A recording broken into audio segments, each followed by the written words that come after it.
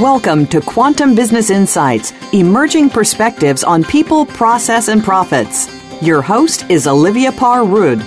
In today's fast-paced, high-tech global economy, the business landscape is constantly evolving. To be successful, companies must continually adapt as well as identify and exploit new opportunities. Now, here is the host of Quantum Business Insights, Olivia Parr-Rud.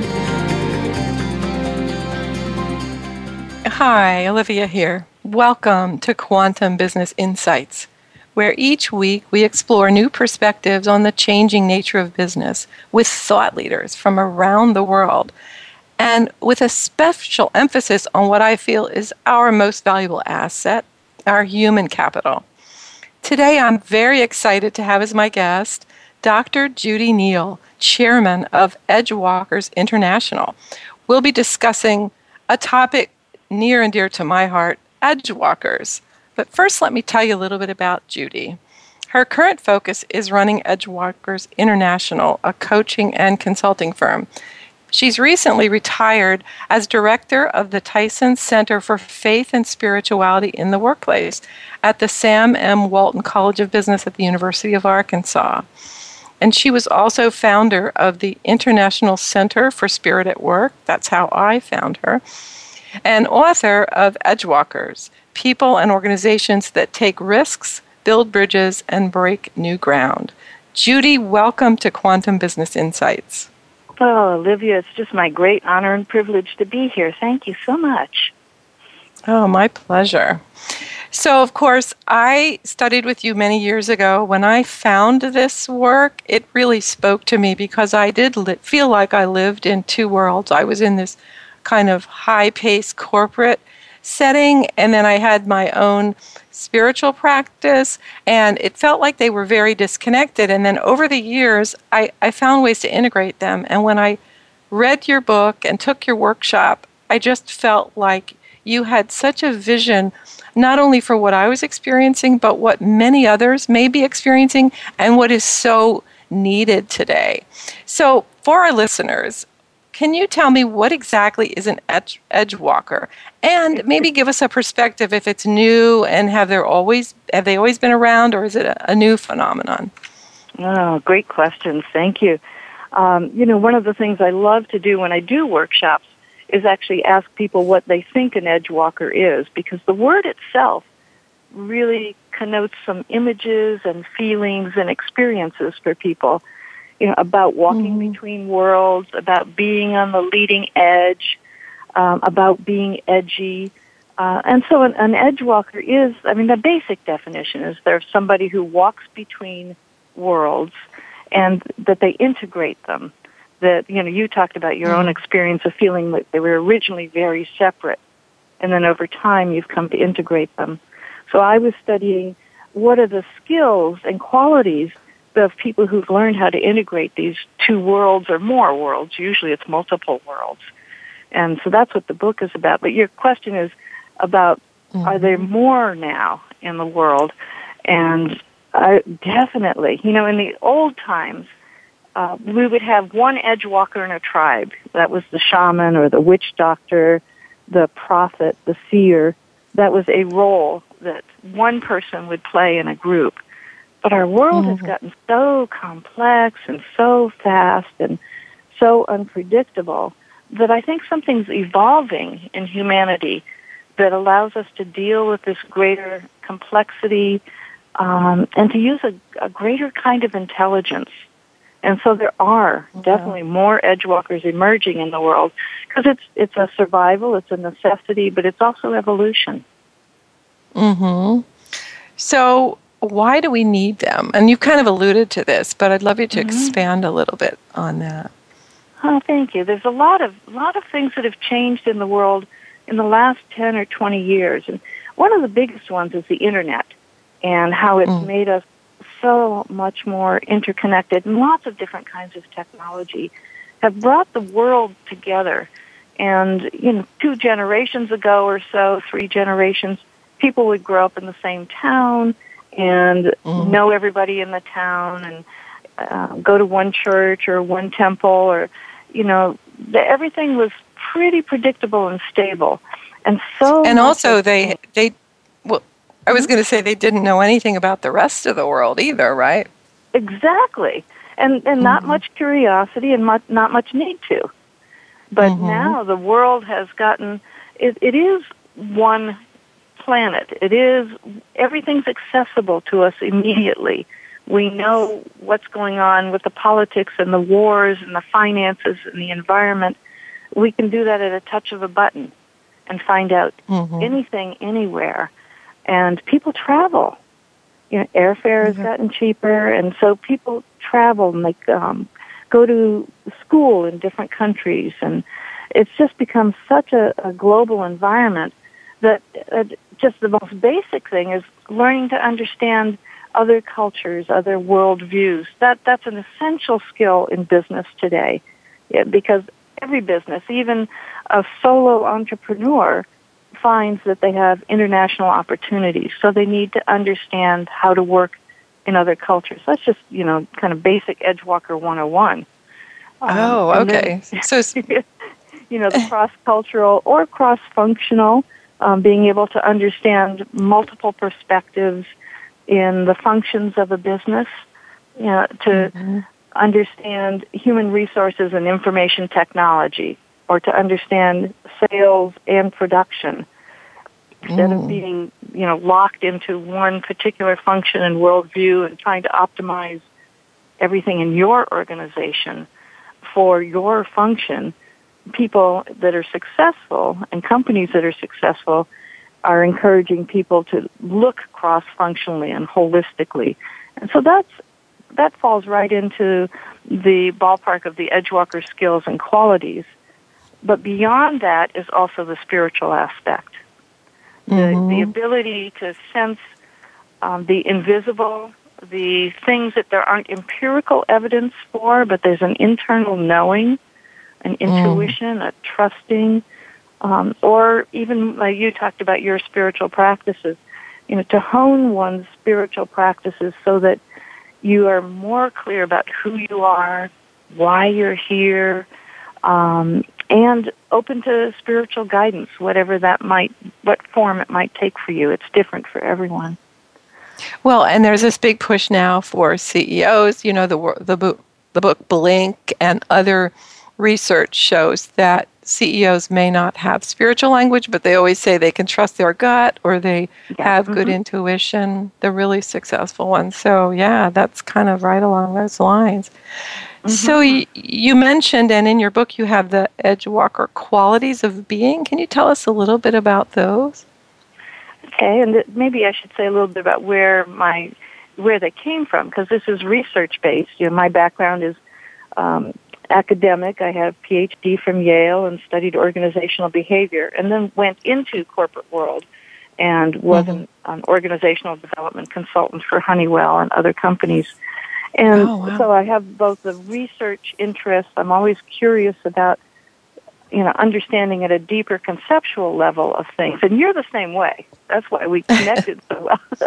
Right. Exactly. You've got that same academic curiosity, but then how do we apply it? And the questions come from what's needed in business.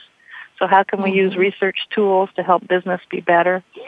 So I interviewed as many leaders as I could find who were open about their spirituality, their faith, their religion, and who were also very successful. Because when I first started this research in the 90s, the typical attitude was spirituality or coming from a religious or faith perspective was too airy-fairy. That wasn't practical.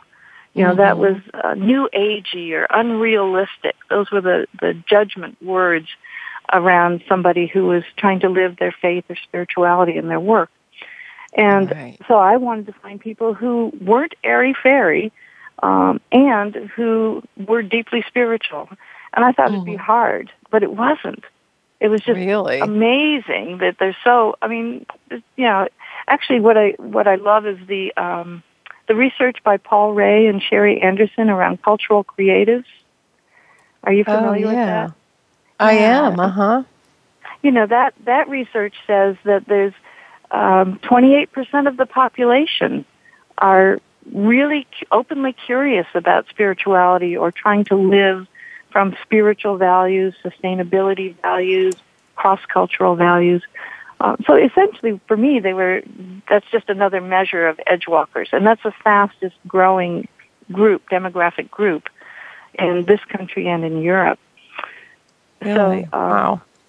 So, so I was interviewing these people. It's not hard to find them if you start asking around to find people who are, really deeply spiritual and very practical. So I interviewed them and asked them questions about their life history and about their career and how they make decisions and what inspires them. And from what they told me, and I also said, when you are facing change, what helps you? What do you do? Right. When you've got to make a major decision, what skills do you draw on? How does your spirituality help you? And questions like that. And so I found when I analyzed all the data that there were 5 qualities of being. They seemed to be just everybody I talked to had these qualities in some way. It just seemed inherent to who they were. And there's certainly things people had worked on and improved, but it just seemed easy for them to live these qualities.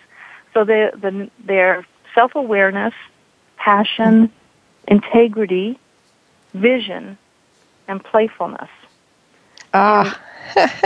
Yeah, the last one catches people by surprise, and it actually caught me by surprise because a lot of these things like self-awareness and passion and integrity and vision are in many other people's models in some way or another. But the playfulness one it just jumped out at me as I remembered my experiences with these people and stories they told me, and this whole sense of humor and creativity, spontaneous creativity. And I realized that if you have someone who's focused on the first 4, the self-awareness, passion, integrity, and vision, all of those are intense. There's an intensity to them. Right. And playfulness balances that out and opens things up for just unpredictable creativity. And so, so it was really fun to find that out. Did they describe themselves as playful, or did you kind of characterize it after you just heard what they said? Yeah, I don't think they didn't describe themselves as playful. And it was just something that I really saw, and I've got stories in the book about some of the playful things that CEOs and others did. And in a culture where there's a CEO with a sense of playfulness or humor, there is such a sense of community and bondedness and high trust.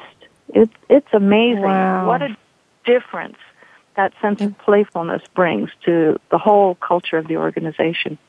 Yeah, and I also think it would really inspire more creative thinking, which they all want now. So what a great idea. Absolutely, yeah, absolutely. So I think it's critical, and it was a fun thing to discover. And then when I was writing the book, I thought I'd better do a little bit of research because this isn't anything I had come across in any of the management books. I was teaching management at a university.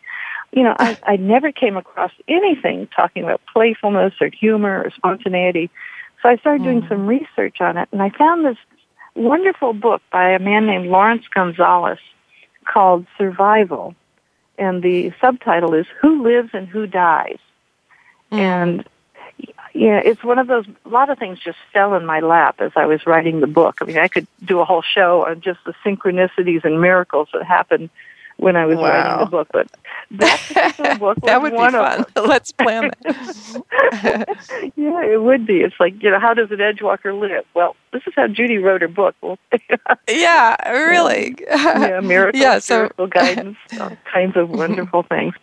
By the way, I never even put in a book proposal for that book. I mean, that's just another one of the miracles. Someone I kind of synchronistically talked to said, I'll write the book proposal for you, and I'll push it through the system. It's just unbelievable. That's attraction. Yeah. Then you know it's the right thing, right? Oh, absolutely. But this book, kind of fell into my lap, and there's a story in there. It's a story of who lives and who dies in war situations, in mines that cave in, where 12 miners are trapped below the earth, and different kinds of stories where survival really is an issue, and it looks at what's going on in the people who survive. And one of the characteristics was dark humor. Wow. They could tell. I mean, they could predict if someone could use humor in a life-threatening situation, they were able to switch the thinking of everyone that was around them. And because what happens with humor is it's a higher order intelligence. When we're in a survival situation, if you go into fear, you're going into the amygdala, the lizard brain, the fight or flight part of our brains, which is not rational. It's instinctive, and it does not solve problems. All it does is mobilize your muscles to run or curl up or, whatever you've got to do when a tiger is coming. It doesn't solve problems. And humor is like this switch that lights up the brain and moves you into the higher order thinking, and then you can solve problems. Wow, that's fascinating. I would also think it would relax people, like in a case where there's a limited amount of oxygen, for example, they might start to breathe more slowly or, right. But to be able to, and I've always loved humor, and so, and I've had people, especially puns, and people will criticize me or mock me for loving puns, and I always said, well, they're a high form of humor, so maybe that's true. Well, now you can say they're a high form of intelligence. That's right. That's great.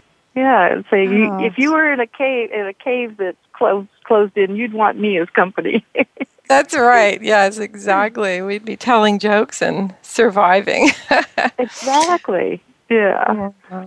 So, can you talk about some maybe famous people that would be well known that you see as leading edge walkers?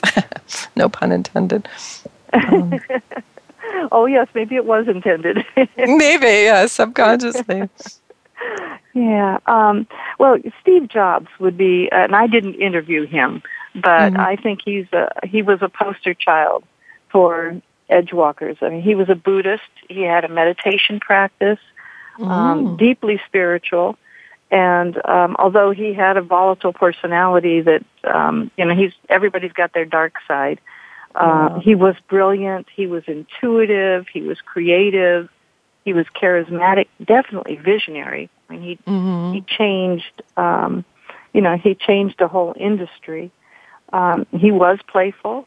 We haven't talked about the skills yet, but one of them is risk taking. He was clearly a risk taker, and so he would be one of the people that's very well known. And just to give you a little, I saw this morning that I think today's the 30th anniversary of the introduction of the Macintosh, which was the beginning of it. Yeah, so what a timely day. A synchronicity. Yeah, that's beautiful. Well, Steve must be in on this call in some way. Exactly, we're channeling him. Yeah. So who else comes to mind? Well, let me talk about some people who may not be as well known. One of them is a CEO of a company in Canada, in Montreal, and his name is Robert Ouimet. His last name is spelled Ouimet, and Robert is like Robert, only in French, Robert Ouimet. Yeah. And his father founded a food company, a food processing company, and the company is now about 80 years old, and Robert himself is pretty close to 80 years old. And he grew up a Catholic. He's deeply passionate about Catholicism, particularly the social action part of Catholicism. There's a name for it that I'm not remembering of that particular form of Catholicism. And he he met Mother Teresa, and Mother Teresa changed everything for him. And, for him, it had been very separate. The spirituality, his faith, had nothing to do with the rest of his life until that point. And she convinced him through just a few words, as she was so good at doing, that he needed to live his spirituality through his company and through his family, and that it had to be all integrated, and that God is the word that he uses and most people use, that everything was given to God, his life, his family, his business. And he has implemented 14 different concrete spiritual practices in his company. He calls them spiritual practices. Wow. He measures them every 2 years. They measure how well these practices are being implemented and how well they support core values of the company that are spiritual values. And they, things like they have what they call a silence room, which is a meditation room, and anyone of any faith can go. So these are optional practices? Everything is optional. Wow. And that is essential in implementing spirituality in the workplace. First of all, because you'd break the law if you insisted people. I wasn't sure about Canada, but yeah, probably. Yeah, Canada would be very much the same. And secondly, it's just unethical to force particular spiritual beliefs or practices on someone who doesn't want them. Spirituality should always be by invitation. And Robert is really clear about everything being voluntary and optional, and that there should never be any kind of negative repercussions for someone who doesn't participate in any kind of way. And they actually have a chief spiritual officer. Really? Well, so just we're up on a break and I've gone a little bit over. So I love that concept. And what I'd love to do now is just take a break and then we come back. I want to hear more about the chief spiritual officer. That'll be a new 3-letter acronym. This is Olivia Parr-Rud with Quantum Business Insights. And my guest today is Dr. Judy Neal. We're discussing Edgewalkers and we'll be right back.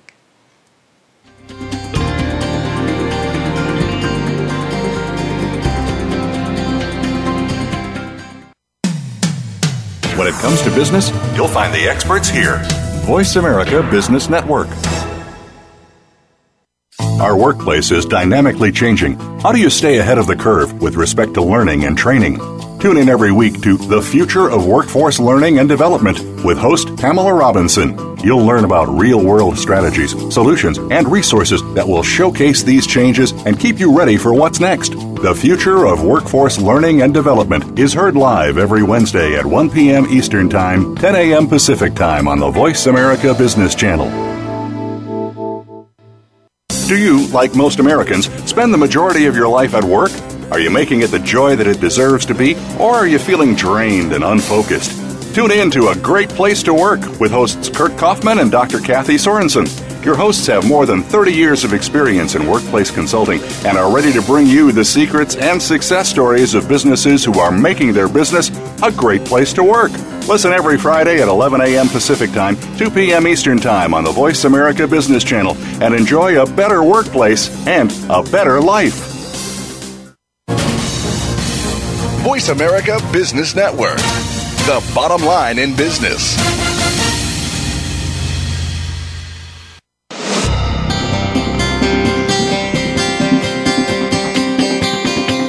You are tuned in to Quantum Business Insights with Olivia Parr-Rud. To reach the program with questions or comments, please send an email to show@oliviagroup.com. That's show@oliviagroup.com. Now, back to Quantum Business Insights. Hi, we're back. I'm Olivia, and my guest today is Dr. Judy Neal, and we are talking about Edgewalkers. And prior to the break, we talked about some of the qualities of edge walkers and how there are more on the planet now, and maybe because it's needed for the evolution, that we're so interconnected that a lot of people are living in multiple worlds, and how do we integrate that? And then we were talking about some companies that actually are, the CEO is directly bringing in some of the aspects of bridging worlds, and in particular, one company in Canada that does food processing, and the CEO, Robert Ouinet. It's like Ouinet. we, like the French hello, the French yes, we may. We yes, may. We may. Oh, beautiful. Thank you. I was having trouble reading my scribbles. Anyway, so you were saying, Judy, that they put in a chief spirituality officer or chief spiritual officer. I'd love to hear more about that. Yeah, and there are more companies that actually have this role.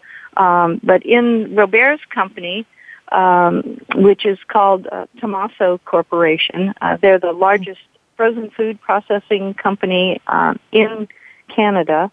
And in that company, the chief spiritual officer is there to oversee the spirituality practices and more to meet the spiritual needs of the leaders, of the individuals who work in the company, and really kind of the soul of the corporation.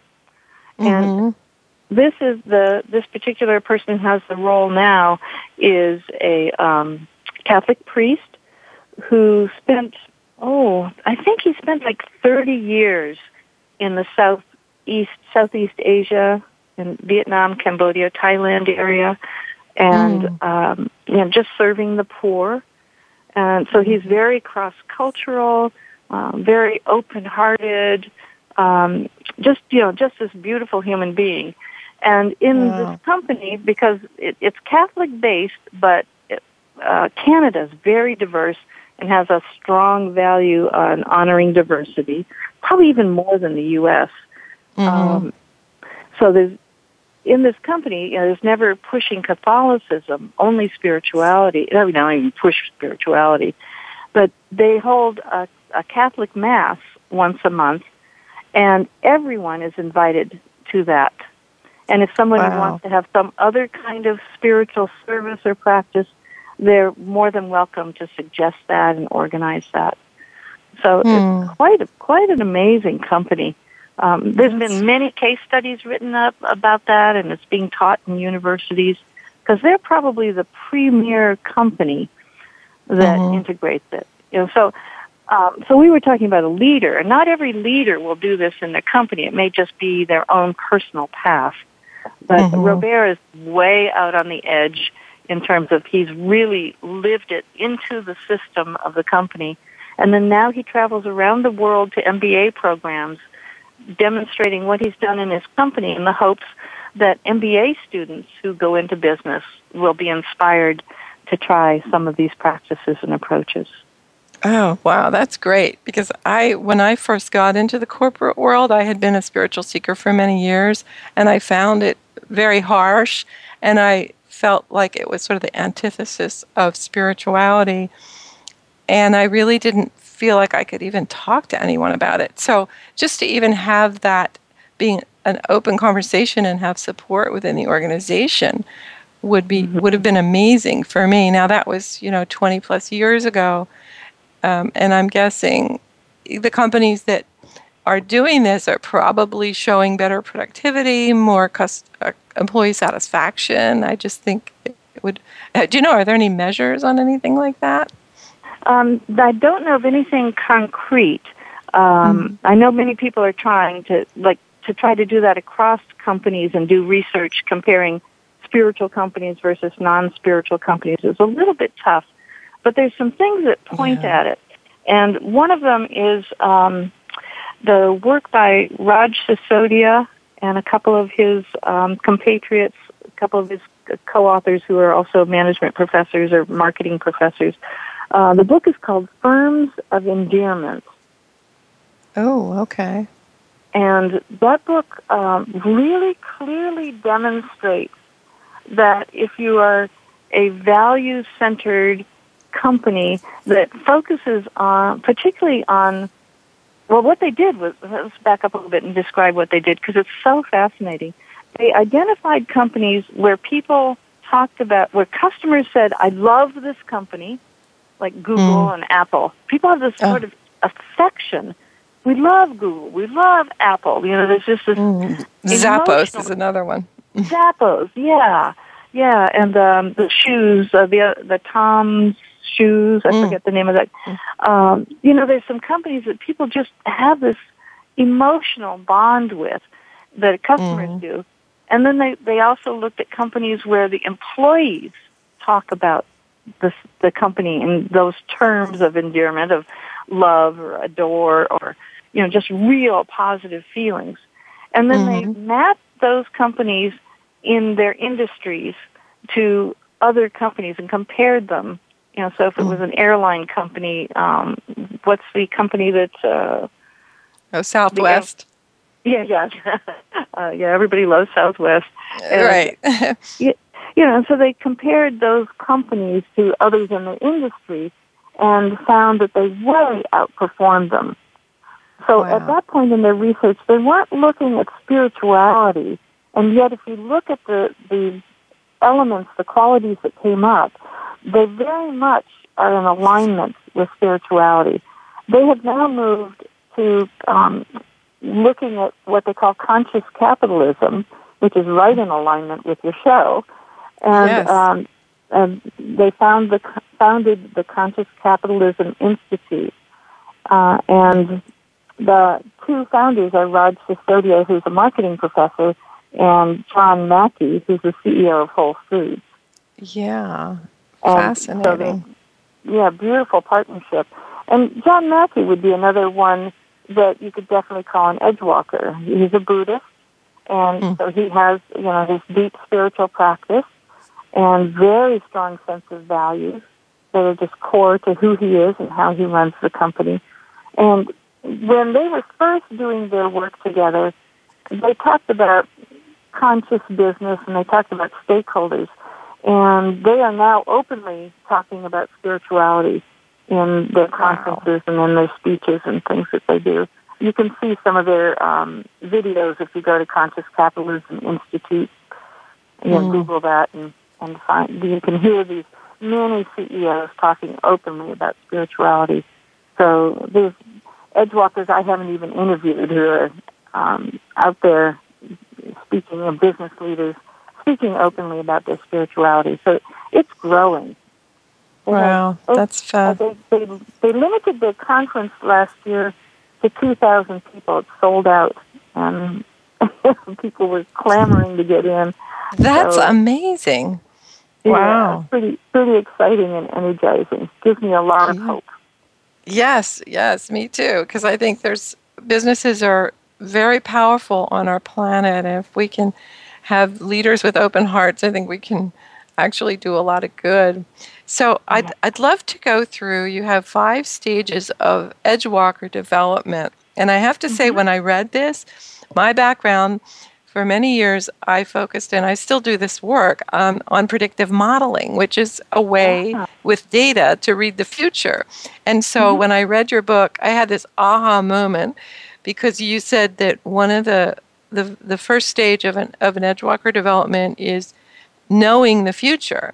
So I have my predictive modeling, but I also have I feel very good intuition, and I sometimes use kinesiology, which people can Google to find out what that is, but, you know, a way of sort of tapping into what I think is some knowledge that's available to us, maybe through intuition and things like that.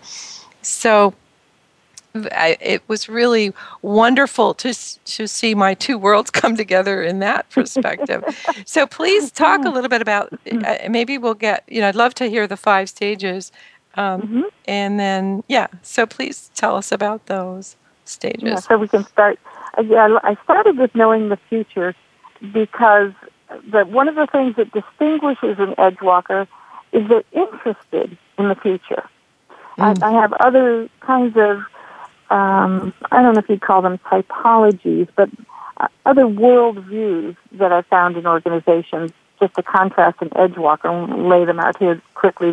There's also the placeholder, who's only interested in the present. There's the flame keeper, who's interested in the past. And there's the doomsayer, who's scared of the future. And there's the hearth tender, who's very interested in what needs to get done today, and has been very present-oriented. And the edge walker is just so interested in the future in a really positive, seeking kind of way. And so if you want to know the future, first you've got to be curious about it. And, yes. In business these days, with the unpredictability of the future, need to look into other ways of knowing than the traditional methods. And so I talk about three methods. One is the traditional, which is the data analysis and forecasting, mathematical modeling, and that serves us in many, many ways. They're powerful tools, and they're particularly useful in a stable environment or in short-term analysis. And you could probably tell me a lot more about when and how they're useful. When you said stable environment, I chuckled because that's one of the reasons I think these other ways of knowing the future are becoming more important because, as you know, things are not stable. They used to be very stable years ago, and these models worked really well, but you can't count on it anymore for any real length of time. So, yes, I love that. Yeah. Well, I do think there's some nonlinear mathematical modeling, like the Nicholas Taleb, who wrote The Black Swan. He's got some ways to predict the unpredictable, which would be the nonlinear mathematical modeling. And so he's sort of walking the line between traditional and non-traditional ways of knowing the future analytically. But I highly recommend his book. It's just fascinating to look at a new way of using modeling and mathematics and forecasting processes in such an unpredictable and turbulent world. So many people, business leaders, think that's still the only way to predict the future, is really to project from the past. And there's always going to be some of that that's true, and there's a whole bunch of stuff that catches us by surprise that isn't predicted from the past.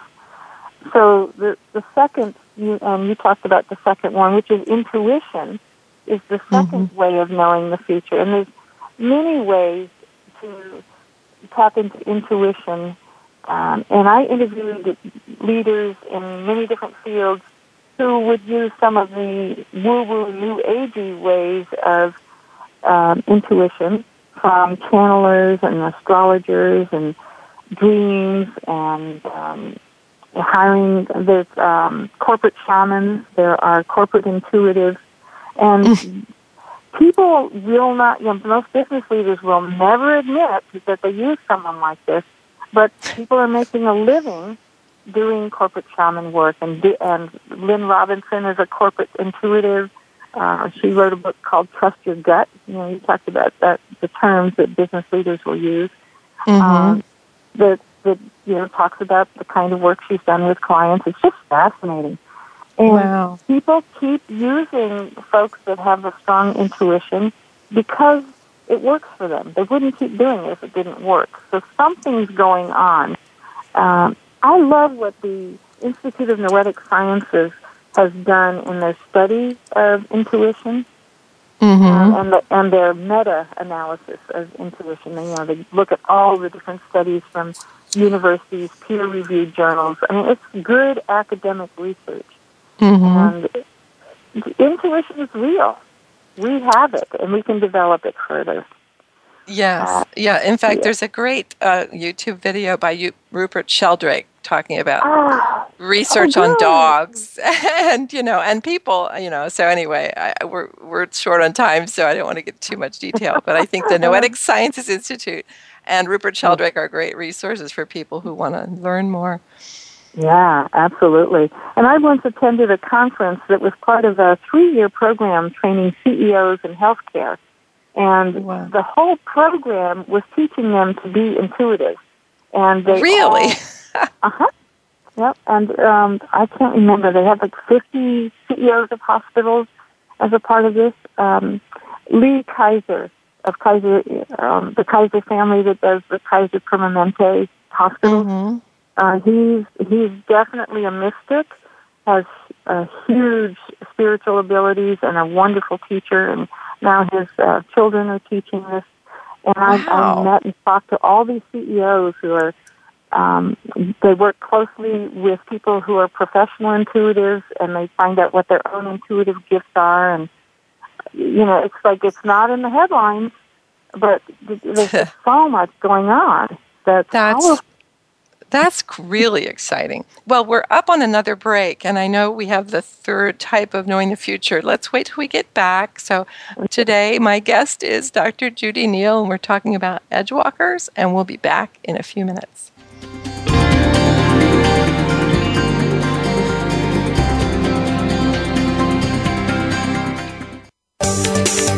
From the boardroom to you, Voice America Business Network. Does your business, like many, face obstacles to becoming successful? Would you love to have an open forum of entrepreneurial ideas and best practices brought to you each week? Tune in for The Second Stage with hosts Brendan Anderson and Jeffrey Cadlick. We'll spotlight entrepreneurs and growing companies that are creating a vibrant economic base, as well as addressing some of the obstacles that could be standing in the way of your success. Listen Mondays at 5 p.m. Eastern Time, 2 p.m. Pacific on the Voice America Business Channel. Everybody needs expert advice when they look to develop their personal brand. Join Rochelle McCrary for The Leader and the Muse. Rochelle and her guests will bring you practical tips and tools to help you build your brand in ways that propel you into greater personal and business success. For strategies, stories, and much more, tune in to the Voice America Business Channel every Friday at noon Pacific Time, 3 p.m. Eastern Time for The Leader and the Muse. And get ready to take your brand to the next level. The business community's first choice in Internet Talk Radio. Voice America Business Network.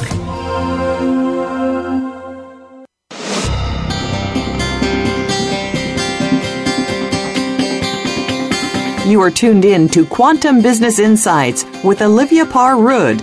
To reach the program with questions or comments, please send an email to show@oliviagroup.com. That's show@oliviagroup.com.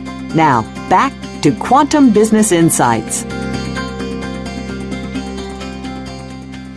Hi, Olivia here with Dr. Judy Neal, and we are talking about Edgewalkers. And before the break, we were talking about the 5 stages of Edgewalker development, the first of which is knowing the future. And we mentioned certainly there's data models and analysis that can predict the future. And then we talked about intuition and how that's being brought into corporate training, and people are being exposed to it in a lot of corporate scenarios, which is really exciting. And then you mentioned that there's a third type of knowing the future. So I'd love to hear about that. Thank you. The third type is co-creation. And the basis of co-creation is a spiritual principle that you must understand that you're a child of the universe and that you are in partnership with the universe, and that like the creator, since you're a spark of creation, you do partner with the universe to create. So you're powerful, and you can, through your spiritual practices, create the future. You can go on vision quest, you can work to clarify your vision, and then through intention, through affirmations, through what I call footwork, which is creating something that's symbolic in the material world, you can manifest something that is a spiritual hunger, a spiritual calling, and you can make it real and active. And so someone, I can't remember who it is, but it's like if you want to change the future, you create it. You create the future. And so that's the way to change the future, is to vision what it is that the world needs and then go make that happen. Wow. We have Edgewalker cafes and Edgewalker teleconferences, things that we do to support Edgewalkers. We just had one here in Fayetteville, Arkansas, which is where I live, and had a speaker whose name is Lothar Schaefer, who just wrote a book with Deepak Chopra called Infinite Potential. And Lothar Schaefer is a world-famous quantum physicist. Wow. And he has, looking deeply at quantum physics and the way the universe is built, has talked about how there's the invisible world of waves and there's the visible world of particles, and that is really holographic for everything. And so we have an invisible wave side of us as a human being, which is full of potential and unpredictable. And then when it gets focused, it pops into material reality and then becomes manifest, just like the quantum bits of reality do. We're part of the universe, and so that's how it works. And we're so full of potential that you can't even begin to realize. It's so exciting to see quantum physics talk in spiritual terms. Well, and I will say that that's the inspiration for the name of my show, Quantum Business Insights, because I actually started reading about quantum physics years ago and saw how with the rapidly changing world, if we tapped into some of these principles, like the idea that we can create our future by intention and visualizing what we want to create, that quantum physics actually supported that, and that to me was really fun. So I wrote the book Business Intelligence Success Factors, which basically is about the business intelligence and the data and the growth of the technology industry is creating this much more volatile world. So we have to have these other capabilities to be successful. That's kind of the idea. And really the idea of the show is to allow people to understand this stuff and to know how truly powerful we are.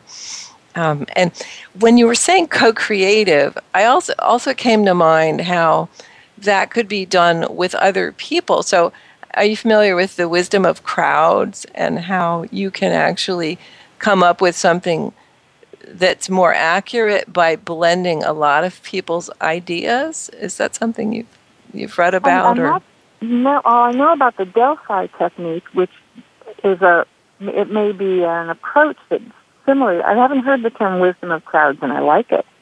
Yeah, so there's a book called that a fellow wrote after he heard about a story, and he did some research about this, where some man was at a county fair, and people could bet how many beans were in a jar, and so people got, the guesses were all over the place. But when he averaged them, there were over 1,000, and the average came out to something really, really close.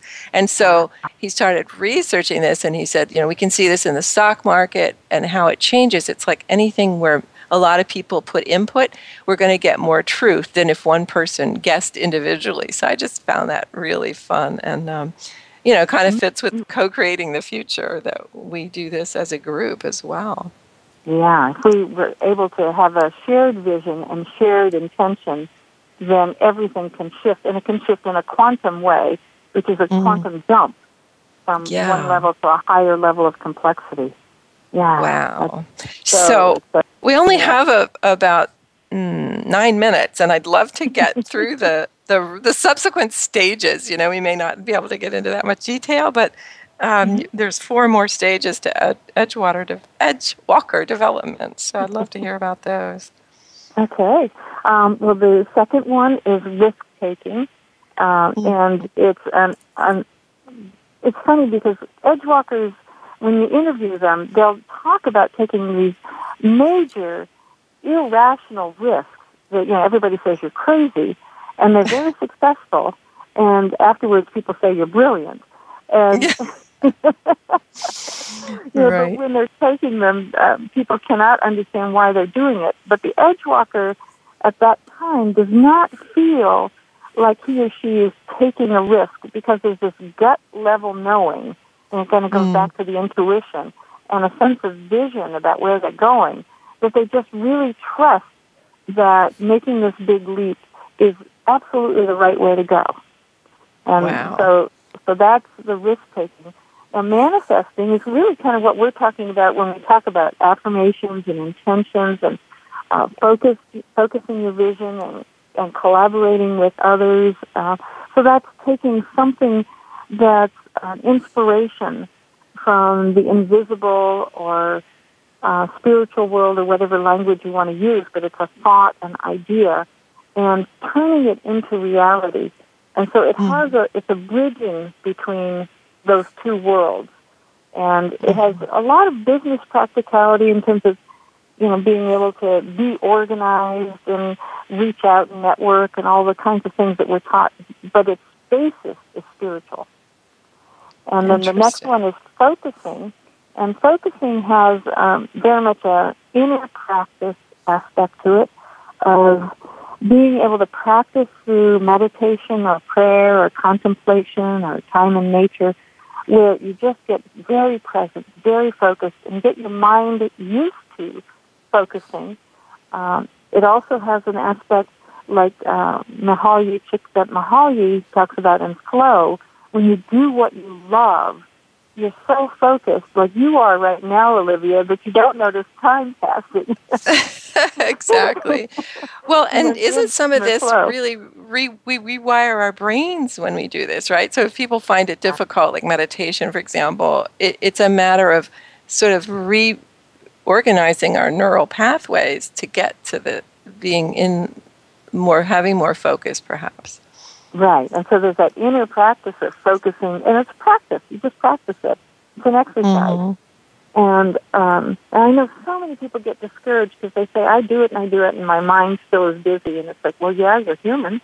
Yeah, really Pema Chodron talks about that. Just do it anyway, right? Just do it anyway. It's the practice. It's the trying to do it that really matters. And then there's the external part of focusing, which is time management and prioritizing and, the stuff that's typically taught. But they're blended. You've got to do both. And then the last one, in the book, I call it appreciating. But in the research we've done, because we measure all of these now, people can take a profile and see where they are on the qualities and skills. It's called the Edgewalker Profile. And we found that the elements of what I called appreciating are actually more like what Malcolm Gladwell calls connecting. It's making connections, so that's the new term. It's making connections between ideas and things and people and stuff that normally doesn't go together. The Edgewalkers have the ability to see the connections that others don't see, or to make connections between people, or to connect and see the oneness, the similarities in cultures. So they just have a way of seeing and acting on that seeing. That's the connecting part. So that's the fifth skill now. And it used to be called appreciating because it's like the law of attraction, that what you appreciate, what you pay attention to, what you give energy to grows. And so why not pay attention to good things? Because that's what you want to have grow. Right. Well, thank you. That's amazing. So we just have a couple minutes, and I'd love to have you share a little bit about, you did mention that you have calls, so people can go to edgewalkers.org and get more information, right? And tell us about some of the things. Pardon? Yeah, I'd love to have you share with my listeners some of the things that you offer. You have the monthly conference calls, you said, and what are some of the other things that are there? I want to say the next month we actually have a corporate intuitive as our guest. I don't usually do guests, but we get her once in a while, a woman named Sharon Massoff, and she's going to do intuitive readings on the phone for people. So how fun. That'll be different. And so all the phone number information is on the edgewalker.org website. We do Edgewalker cafes. So there's some in different places. The weird places that we have Edgewalker cafes are Houston, Fayetteville, Arkansas, where I live, and Dubai. Wow, that's awesome. Dubai. I have a business partner in Dubai and some in Germany. It's an international organization. And others that want to start an Edgewalker Cafe or a book study group, I'm preparing some materials to help them do that. And we do coaching and we do training sessions and Edgewalker retreats and just ways to share this whole concept and to help the Edgewalkers who often feel like they're alone and crazy because they're out there on the edge. There's not a lot of people that support this kind of edginess. And yet, there's so many of us in the world who are wanting to do good things and wanting to use our spirituality and wanting to be more of a global human. And so as we come together, we give each other courage and inspiration. Well, that's wonderful and such a great way to close. So we are out of time. Judy, thank you so much for being my guest today. I hope you'll come back and visit us again. Oh, Olivia, this was really fun and very, very energizing for me, and I hope for your listeners as well. Thank you so much for inviting me. Oh, my pleasure. So next week, my guests will be Robert Johnson Jr. and John Kleiman of Insigniam, and we'll be delving into the power of strategy innovation. So we'll learn how to create an innovation strategy that enables enterprises to innovate through identifying new strategic frontiers, generate creativity, and executing growth opportunities on those frontiers. So you won't want to miss this. Thank you all for tuning into Quantum Business Insights. I'm your host, Olivia Parr Rud, and we'll see you next week.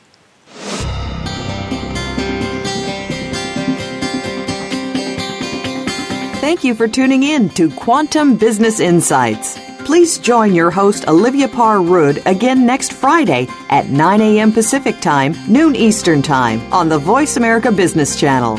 Enjoy your weekend, and we'll talk again next week.